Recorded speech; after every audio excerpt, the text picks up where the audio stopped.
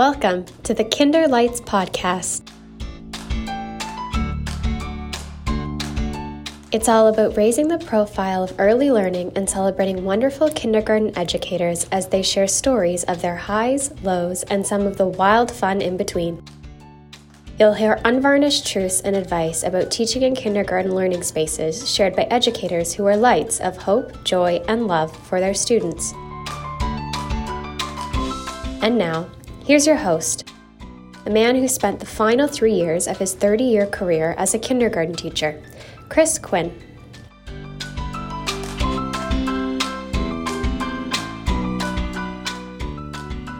Hello and welcome to all Kinderlights podcast listeners. I am so excited to be welcoming Teresa Holleran to the podcast. Teresa is my fourth guest on the podcast, and she is living and teaching in Virginia. Teresa Holleran is a passionate and dedicated teacher who has enjoyed a 32-year career in public schools, and she's still going strong. Wow. Currently, she's in her 6th year of pre-kindergarten teaching. Previous to this, she served for 12 years as a first grade teacher and for 14 years as a kindergarten teacher. She brings an incredible wealth of early years teaching to our podcast discussion today. It is my privilege and honor to welcome Teresa to the Kinderlights podcast. Thank you for joining me, my friend. Thank you. I'm honored that you asked me to come. Thank you. Okay, well, let's get started. And I'll start by just outlining the format for our discussion. And it's driven by our LIGHTS acronym. So for each letter, it references something from the educator's early years or kindergarten experiences. So Teresa, we'll begin with L. And L stands for laugh, a humorous moment or something that has made you smile in your experience. Okay. Well, when I was first teaching, early teaching, I'll never forget this moment. We were outside at recess and they were playing with balls and jump ropes and things. And this was kindergarten. And this little girl wanted to play with me. And so I said, okay, I'm going to roll this ball to you. I need you to keep your eye on the ball so you're ready. And she did. She kept her eye on that ball as it rolled right by her, because I forgot to tell her that she needs to stop it. So all I said was, keep your eye on the ball. And she did. She watched it roll right by her. So that taught me they are very literal in this world of 4 and 5-year-olds. And that was my laugh. Teresa, that's great. What a great way to start. And I absolutely understand what you're saying about literal interpretations. When we're working with children that young, absolutely. What you say is like gold to them and they follow it word for word. Absolutely. That's a great start. The second letter in our acronym is I, and that stands for interest, or something that interests you most about kindergarten. And you have lots of experience to draw on here. So I'll turn it over to you. Well, thank you. My I for interest is social emotional learning. I am finding today that children have some big emotions that I need to help them manage and give them the tools they need to be able to handle them. So I have a bag in my classroom that has keep calm and breathe, and they can go to that bag anytime, and inside is a artificial flower and a candle. So they smell the flower and blow out the candle. And I tell them to do that as much as you need, 4 or 5 times, so that they can get, I call it, into the driver's seat. Because in order to learn, your blood needs to be at your prefrontal cortex, which in pre-K land, that's called the driver's seat. So I'm very interested in SEL and managing these, teaching them, giving them tools to manage these big emotions they have. Teresa, I just want to follow up with you on that as far as SEL is concerned. And I'm not sure if it's just a result of the pandemic, but have you found that that's come more to the forefront in education today? Well, I feel in pre-K world, it's always been, because we're the first other adult in their life that has told a child, no, they can't do this, or I'm sorry, but that's not safe, So, and then there's a reaction to that hearing no. In upper grades, I have noticed that because of the pandemic, you have kids who haven't been in school for 18 months, and they may be physically in fourth grade, but emotionally they're still in second grade. And so there's a lot of adjusting that has to do, and a lot of time that needs to be given to these children so that they can like reestablish how to do school and how to make friends and how to work together when they've been isolated for 18 months. And I agree with you. The social emotional state of our children is of utmost importance. And if that isn't our greatest priority as far as learning is concerned, it just doesn't happen as well or as effectively. And I also really appreciate, Teresa, when you talked about, smell the flower and blow out the candle. Young children can really relate to that, and that really makes sense. And so it makes it so much easier to bring them back into, as you described it, that driver's seat. The third letter in our acronym is G, and that's a gaffe or a gasp. So it can be a personal blunder or kind of a shocking moment from something you've experienced as an early years teacher. The gas moment was one year I had twins, and they were very, very identical. And one had a little birthmark on her cheek, but that was the only indicator for me to be able to identify them. All the time when they would raise their hand or want to talk to me, I'd have to look at their face and like physically turn her head to say, let me see which one you are in my brain, because I could not tell them apart. Well, I would just call them the wrong name all the time. I'm with you. I've been there a couple of, in fact, 2 or 3 different years in my teaching career. I had identical twins in the classroom, and I can definitely appreciate what you're saying. Okay, the next letter is H, and that's a highlight. So, given your years of experience, especially in and around the kindergarten years, um, what's something that's it stands out for you as a highlight? Well, this happened 3 years ago. I was inspired by my son's soccer team. And before a game, they would touch a saying on the wall that said, find a way. That meant that every time they got on their field, they were going to find a way to make a goal or to win. So that stuck with me for a long time. And I thought, I want my students to find a way to choose kind and be kind. So I put a sign out front the door of my classroom, and every single time we left the room and came back into the room, they would choose kind, be kind. And they said those words, choose kind, be kind. And they touched those words, choose kind, be kind. And I put it on Twitter, this little video snippet, and the local TV station picked it up. And they came and interviewed me at school. It was kind of exciting. All I was is just trying to teach 4-year-olds that your words matter and what you do with your body matters. And we should choose kind and be kind to each other. I saw that Twitter clip. That was very exciting. What a wonderful way to teach children about the importance of kindness. A simple thing in terms of them reaching out and touching it and seeing it. But those words, and the great thing is, those words were always there for so long to remind them of that. They would see that daily, right? And experience that daily. And then, of course, our hope would be that as a result of seeing that and being reminded of it, that would pay off in terms of how they interacted with each other, both in the classroom and how they interacted outside of the classroom with others as well.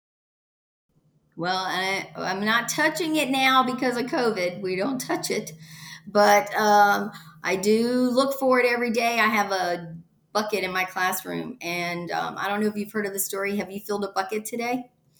And so whenever I see or hear kindness, we put a gem in our bucket. And when we fill that bucket, I get donuts. We bring donuts in. So it's a class goal, but I'm looking for it and labeling it all day long.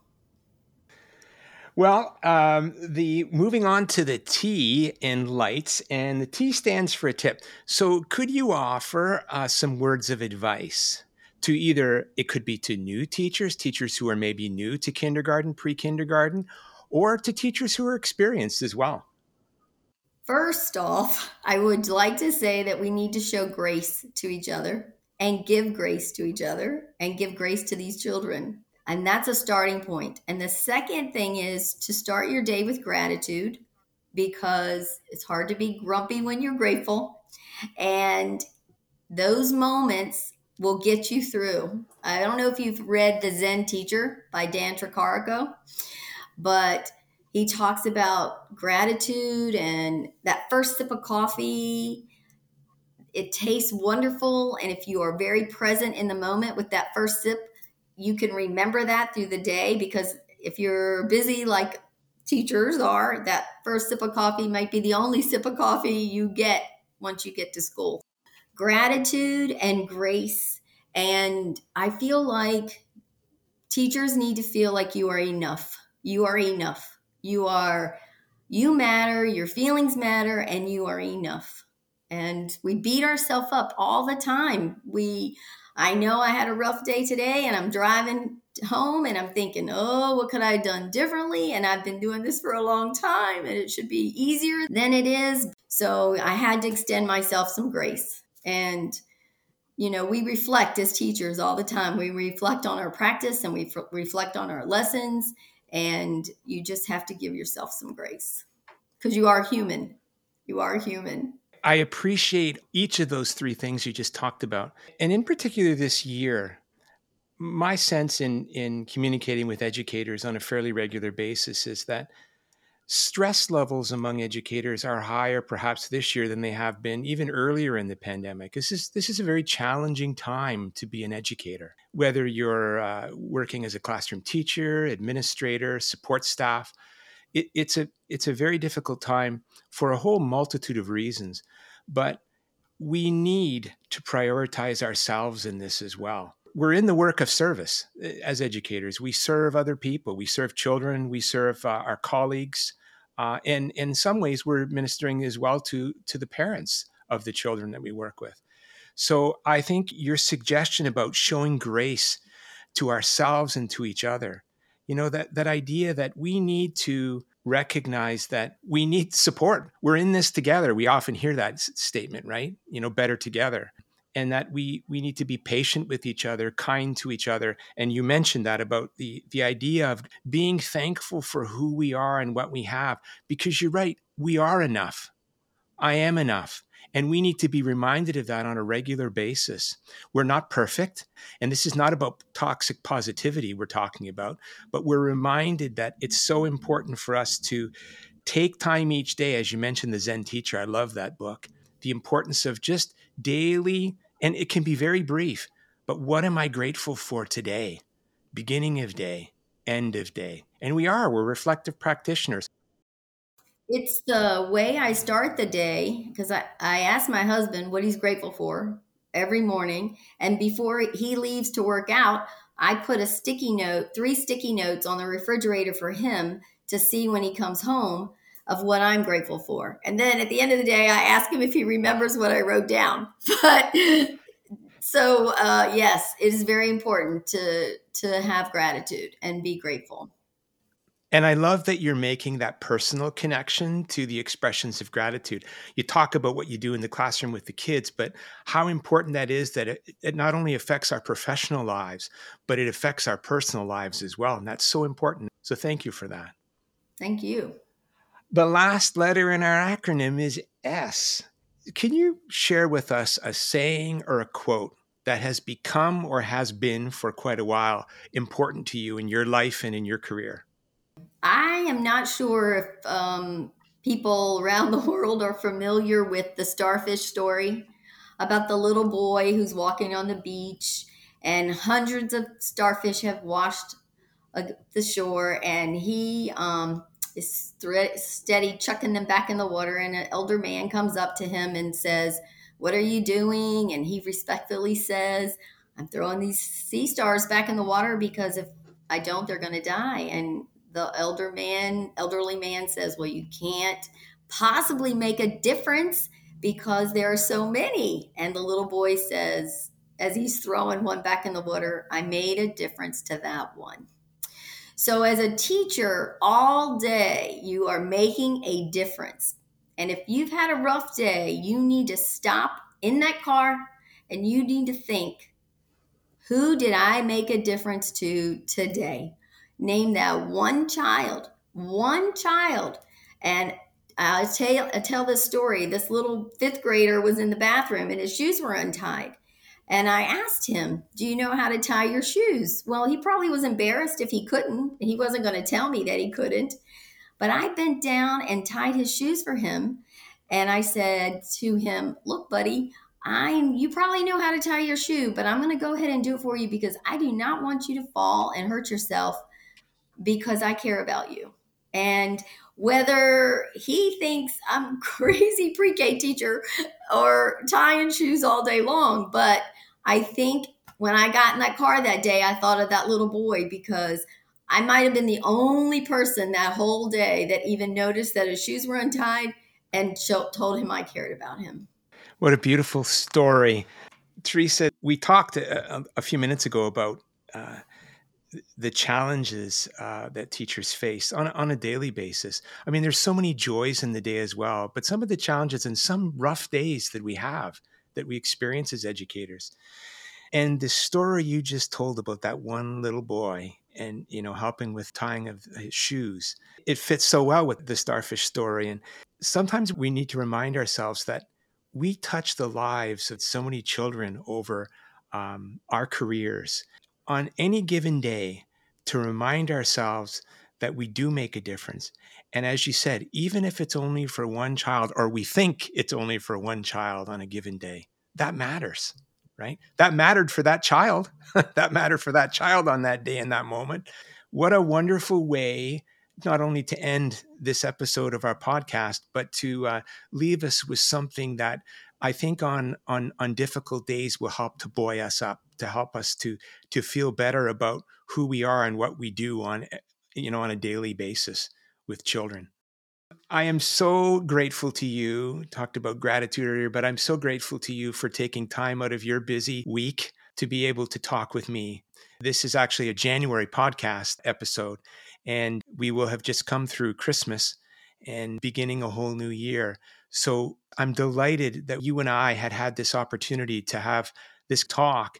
And hopefully for many of our listeners, this will be a wonderful way to greet a new year, a new calendar year.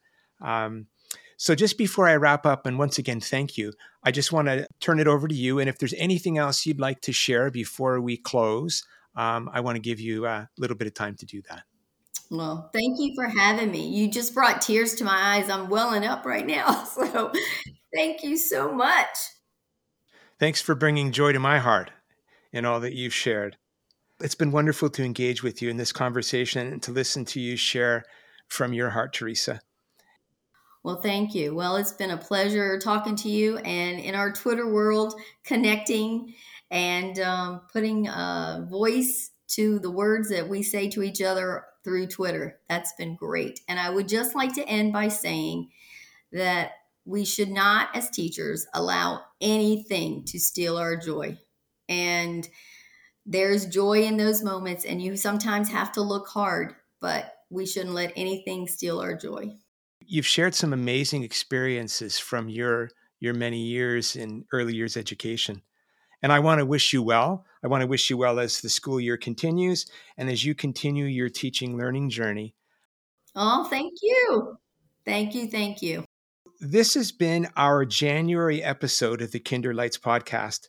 Please plan to listen to us again at the beginning of February as I bring the podcast back home here and talk to a Canadian early years leader and educator who puts a strong emphasis on the holistic well-being of children in her work. The Kinderlights podcast can be accessed on my Google webpage. That's sites.google.com/view/GratefulEDU64. It's also available through Spotify, Apple Podcasts, Google Podcasts, Breaker, Castbox, Overcast, and Pocket Casts. I can be reached on Twitter at ChrisQuinn64 and or GratefulEDU64. I'm also accessible through Facebook and Instagram. Thank you for listening to this episode of the Kinderlights podcast. Please continue to be a light of hope and kindness, especially for those who need it most.